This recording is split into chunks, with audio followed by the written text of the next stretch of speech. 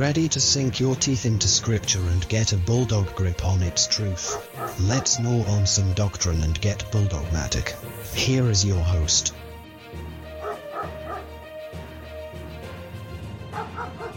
It's not just, I have faith and someday I'm going to use it.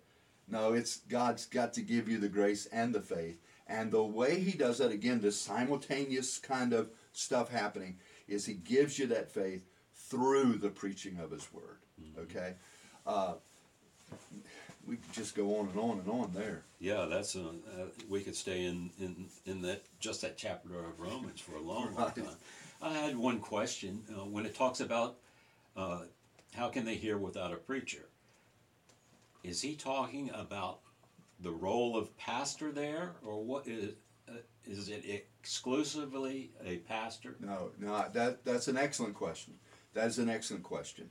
I think there are some people who would push that as, you know, only a preacher can do this, and to because they fear people just going off and doing their own thing, which is a legitimate concern.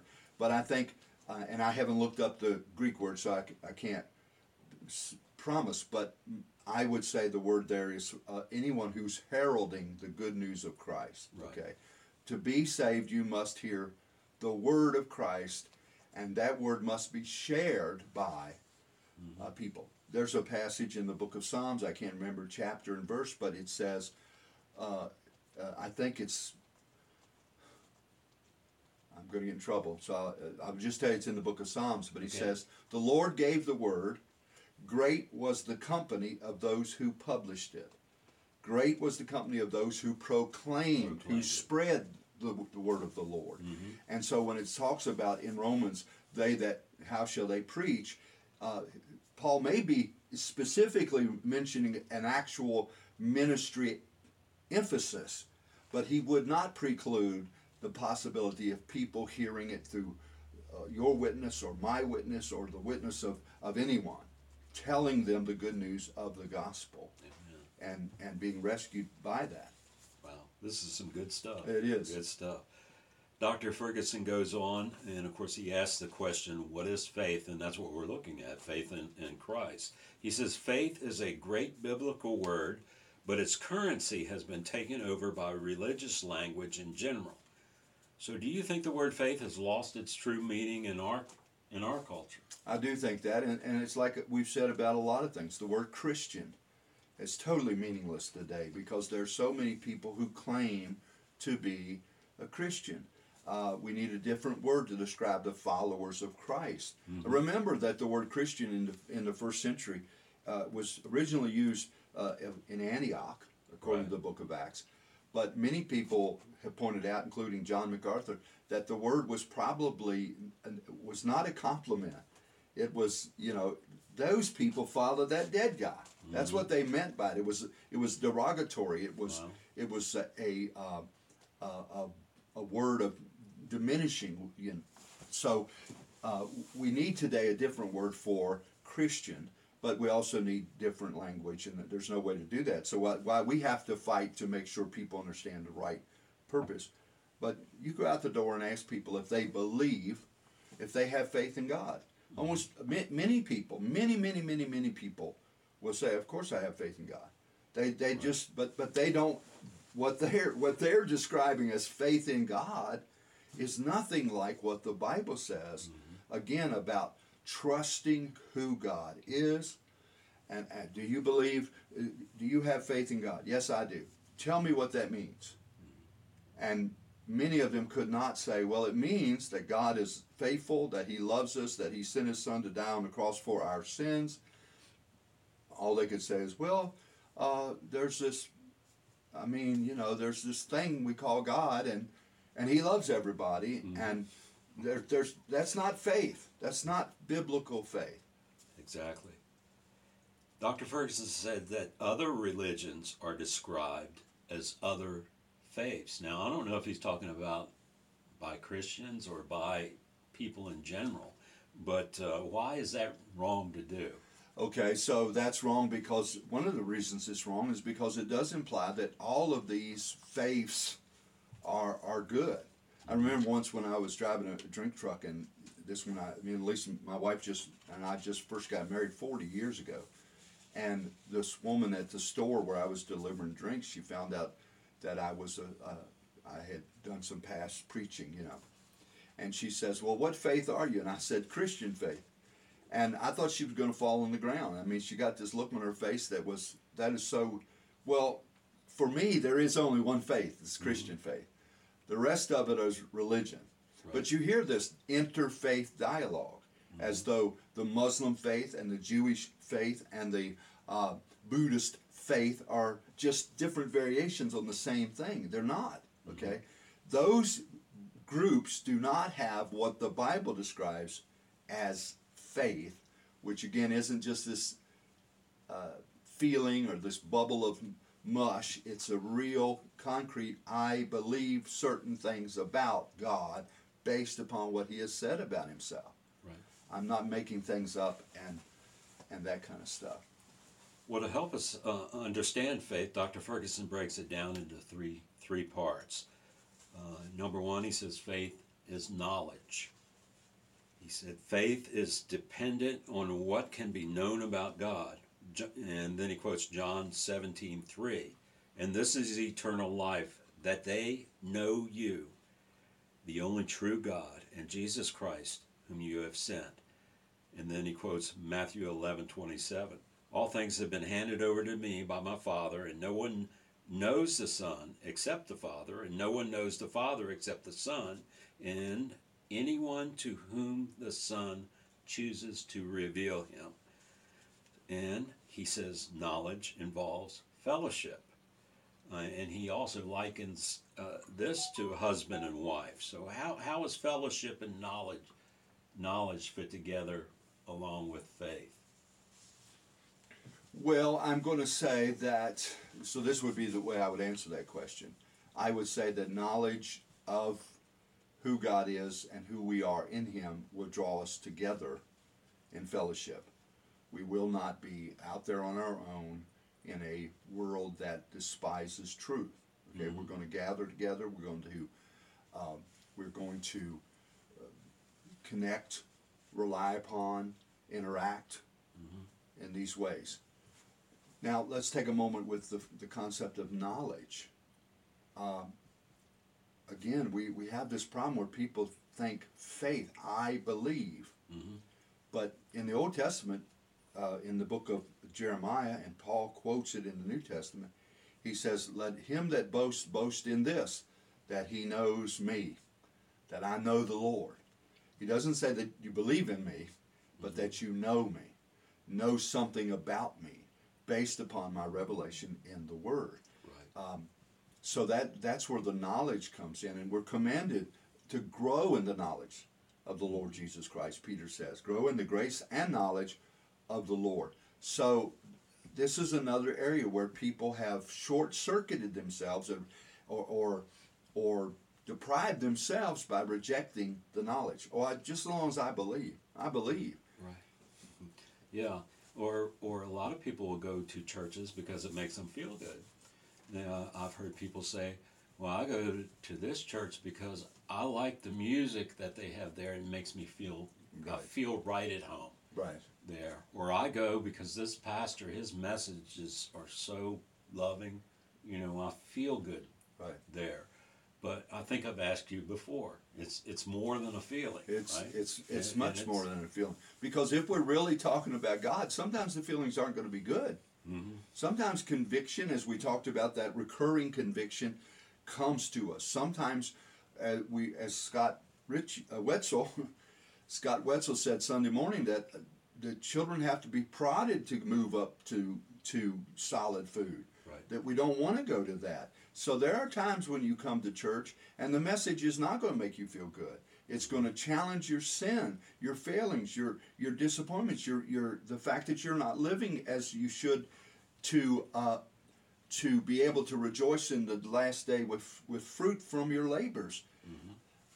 Those are the kinds of things where people, and many of those people you're mentioning, would be glad to say, I believe, I've got faith, I've got faith. And you see these bumper stickers that say, believe, as though that just believe, the act of belief is sufficient. No, you have to believe something about Christ, about God, about His Word.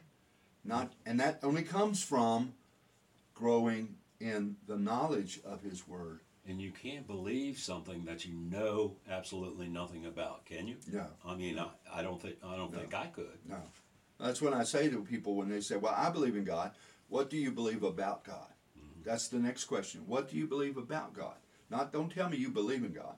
Tell me what you believe about Him. And that will soon show us what we do or don't know. Now, we have to be careful right here, because I can hear people saying, well, you guys are acting like we got to be theologians before we get saved. No, what we're saying is that once you are saved, there should be this growth in the knowledge, the relationship that you're in with God now should bring you to a place where you know things about Him from His Word. And that's what we're talking about. So faith should be life-changing. Life-changing, yes. Life-changing. Yes. Dr. Ferguson says that it's not just knowledge, but a knowledge that brings us into immediate contact with God Himself. Right. So knowledge by itself, I mean, it is like feelings by themselves. Right. So that knowledge must, like he said, bring us into immediate contact with God. Well, and you can see that by how many people out there today who have gone through seminary. They've gone through seminary. They're pastoring a church somewhere, but they have no relationship with God. They have no relationship with God. I encourage folks to look up Logic Under Fire. Okay? Logic on Fire or Under Fire. I think it's Logic on Fire. Okay. It's a documentary about Martin Lloyd-Jones, who pastored Westminster Chapel in England, London, England, for 30 years. Mm-hmm. Now, in that video is a reference to his wife, who had sat under his ministry for decades. Mm-hmm. And one day she realized, I'm not a Christian. Wow. That's an example of someone who has it. She's sitting in a church, one of the most well-known preachers of that time, and even now, sitting in that church, listening to this week after week, and yet had never been saved herself. And that's what we have. You have the knowledge, but it's not bringing you into contact with God. You're still, something's not right. So that's the best example I can give. So you can have a head full of knowledge and an empty heart. Right. You can say an unchanged heart. Right. You can say that you know all these things and never be changed by them. Right. Or we can go to the book of James. Faith without works is dead. Is dead. Is dead. Nobody wants a dead faith. No. Not anyone I know. But that's a great example, and it's absolutely true. And I should probably leave it there, but I'm going to ramble a moment more because she would consider herself to be a person with works. Mm-hmm. She's going to church regular. She's involved in the life of the church. She's married to a pastor. But so even that passage is a guideline that doesn't give us all the information we need, because you can have the works that seem to be faith works and really not be a believer. So just as knowledge by itself is not enough, feelings are not enough, works are not enough either. No. There will be works, but we must make sure that the works are consistent with the revelation of the Word. But the way I would also say it is, do any of my works bring me into conflict with the world? Okay?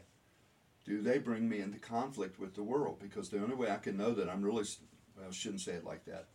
One of the ways that I can know that I'm truly a follower is whether anything I say, anything I believe, anything I stand for, anything I participate in rubs the world the wrong way. Okay? You can be a member of an Elks Club or any number of other civic groups and get the accolades of men. Right. But are you going to stand up in that group and say, no, that's wrong. I don't believe that. That's not what the Bible teaches. and we need to be, for all the people out there who say, I'm a true Christian, I challenge them about that. What are you trying to do that the world is going to despise? And not talking about just being an ugly person. Taking a stand for Christ where the world is really going to say, we don't like you.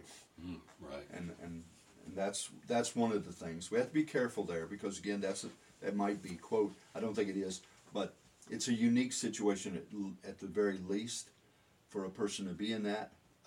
Although I've had other people, we've had people in our church that have testified that they went to church and then all of a sudden they realized something's different. And it was because they had never really been saved. They'd just been going through the religious motions. It's amazing how God works in the hearts of people, men, Right. and men, women, children. Yeah, amen. It's incredible. Well, so faith is knowledge. Number 2, he says faith is assent or approval or agreement. He says faith involves recognizing certain things are true, which I think you've touched on. Right.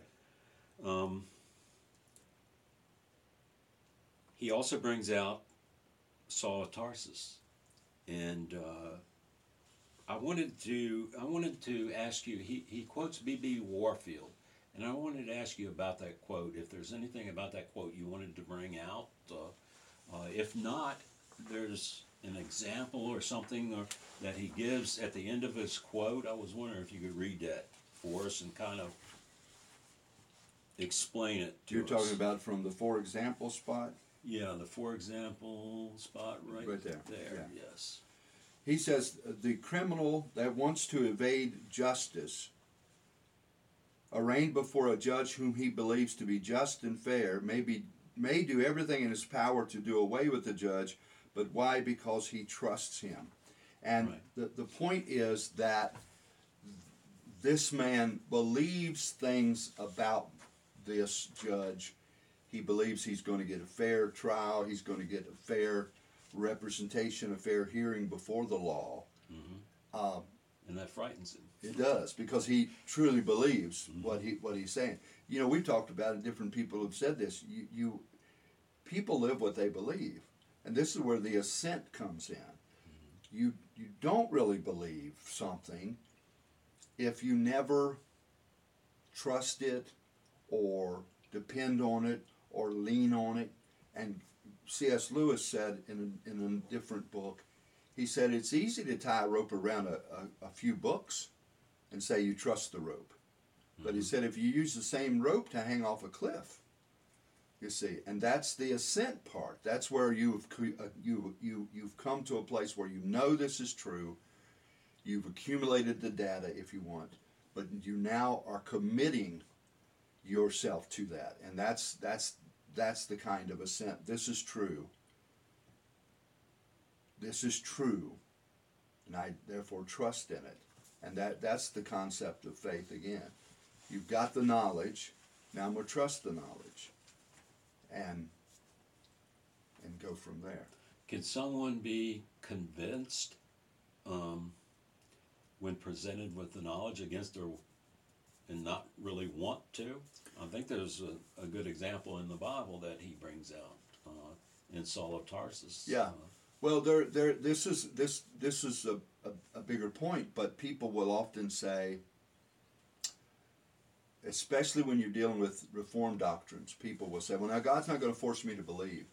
And what they don't realize is that anytime a person comes to faith in Christ, they really are being overpowered by the evidence. Okay? Mm-hmm. So either you're just believing because it feels good.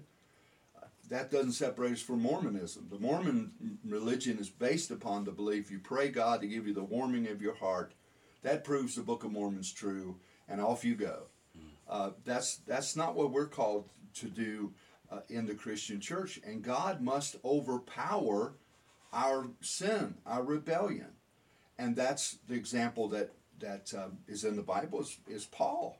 Mm-hmm. Paul is bent. Saul of Tarsus, who becomes Paul the Apostle, he's bent on oppressing, rejecting, opposing the church. And yet God interrupts him on his way to Damascus with an overpowering light that strikes him blind for 3 days. That is an example of God overcoming a person's faith and trust in themselves and their unbelief, and drawing them to himself in salvation. And so many people in our culture, we're talking about all the wrong beliefs that people have, and you hear this: I have free will. I have free will. Well, the problem with that, and it's true to a point, the problem is if you are left to your own free will, you're going to end up in hell, because you will not choose God. The Bible's clear that we do not choose God by our own preference. Jesus, in that wonderful passage of John chapter 3 that everybody wants to trot out, 3:16, God so loved the world, but they don't read down to 18 and 19 where Jesus says, he that believes is not condemned, he that believes not is condemned already, because he said, this is the condemnation, light came into the world, and the world preferred darkness. So the idea that I can freely choose God is not biblical. God must do something, and at times he overpowers our opposition with the greatness of his name or his power or whatever. He shows us, and that is a violation, a quote unquote, that is forcing us to a decision, if you will, about him. Well, when you were explaining that, I don't watch a lot of TV, but I watched a movie the other night. It's called The Green Mile, I believe. I'm sure. Have you seen that? I've seen it, yes. Well, of course, it's about being on death row. And in one of the scenes, they're walking the man to his execution, and one of the guards is saying, dead man walking, dead man walking. So the lost, that describes the lost. They're dead men or dead women, right? Dead children walking. Yes. The idea of a zombies was not created by Hollywood. It's biblical, man, because we're all dead. We're dead men. Right. Well, going on, Dr. Ferguson says, faith is more than assent, but it's never less than assent. And then he goes to John 20:27 through 29, and tells us about doubting Thomas. That reads, then he said to Thomas, put your finger here and see my hand, and put out your hand and place it in my side. Do not disbelieve, but believe. Thomas answered him, my Lord and my God. And Jesus said to him, have you believed because you've seen me? Blessed are those who have not seen and yet have believed. Well, in this verse in John, he's talking about doubting Thomas, and he talked earlier about Saul of Tarsus. So we see two totally different ways that someone came to what I would call believing faith, right, or saving faith. Right. It could be said in that manner as well. So no one is there. We're not carbon copy Christians. No, that's an excellent point, that God does use different ways to bring each of us to Christ, and our experience might be completely different from the person next to us. This again is part of our problem with mass evangelization. I get 50,000 people in a room and say, pray this prayer. Yeah. Now you're all Christians. That's patently wrong, because you can't, only God can tell what's going on in the heart of those people. But that is, again, the kind of thing that we can miss in these discussions completely. There's more room to talk about that, but yeah, that's a danger, that we just think, okay, I got saved this way. That's the way it should happen for you. Right. That's a huge mistake. Yeah. To make. Yeah. He goes on, number 3, faith is trust in Christ. So we see the word trust again. He says that this is the heart of faith, trust in Christ. And he quotes John 2:23, and that reads, now when he was in Jerusalem at the Passover feast, many believed in his name when they saw the signs that he was doing.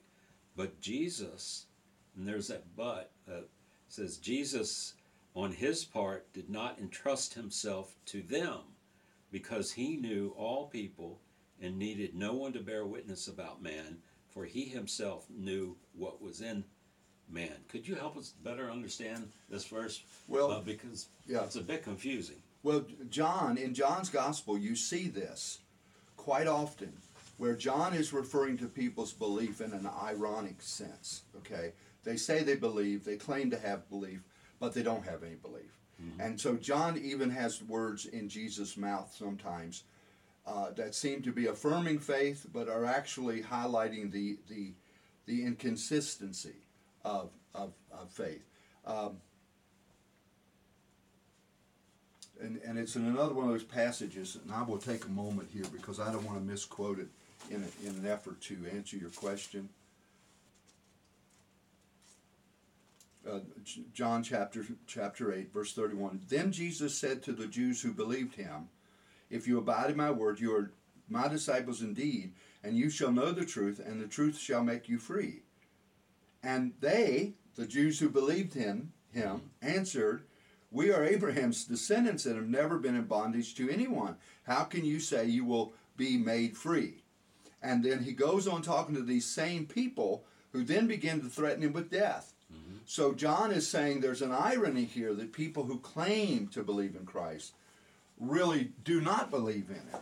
And that's part of what he's touching on there, that Jesus knows who does and doesn't really believe.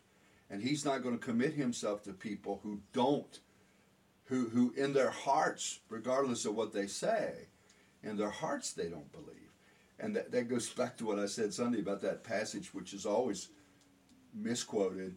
The Lord looks on the heart. You better know he does. Yeah. And he knows whether you're in your heart you're really, saved and sincere, genuine, or whether you're just playing a religious game. Yeah, when you say that should strike fear into your heart.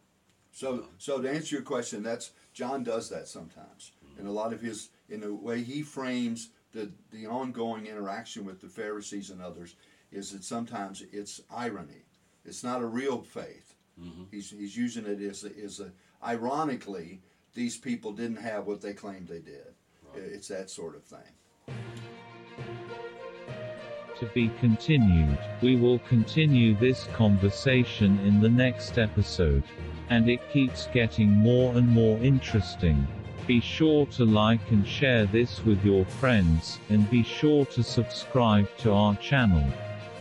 Thanks for listening.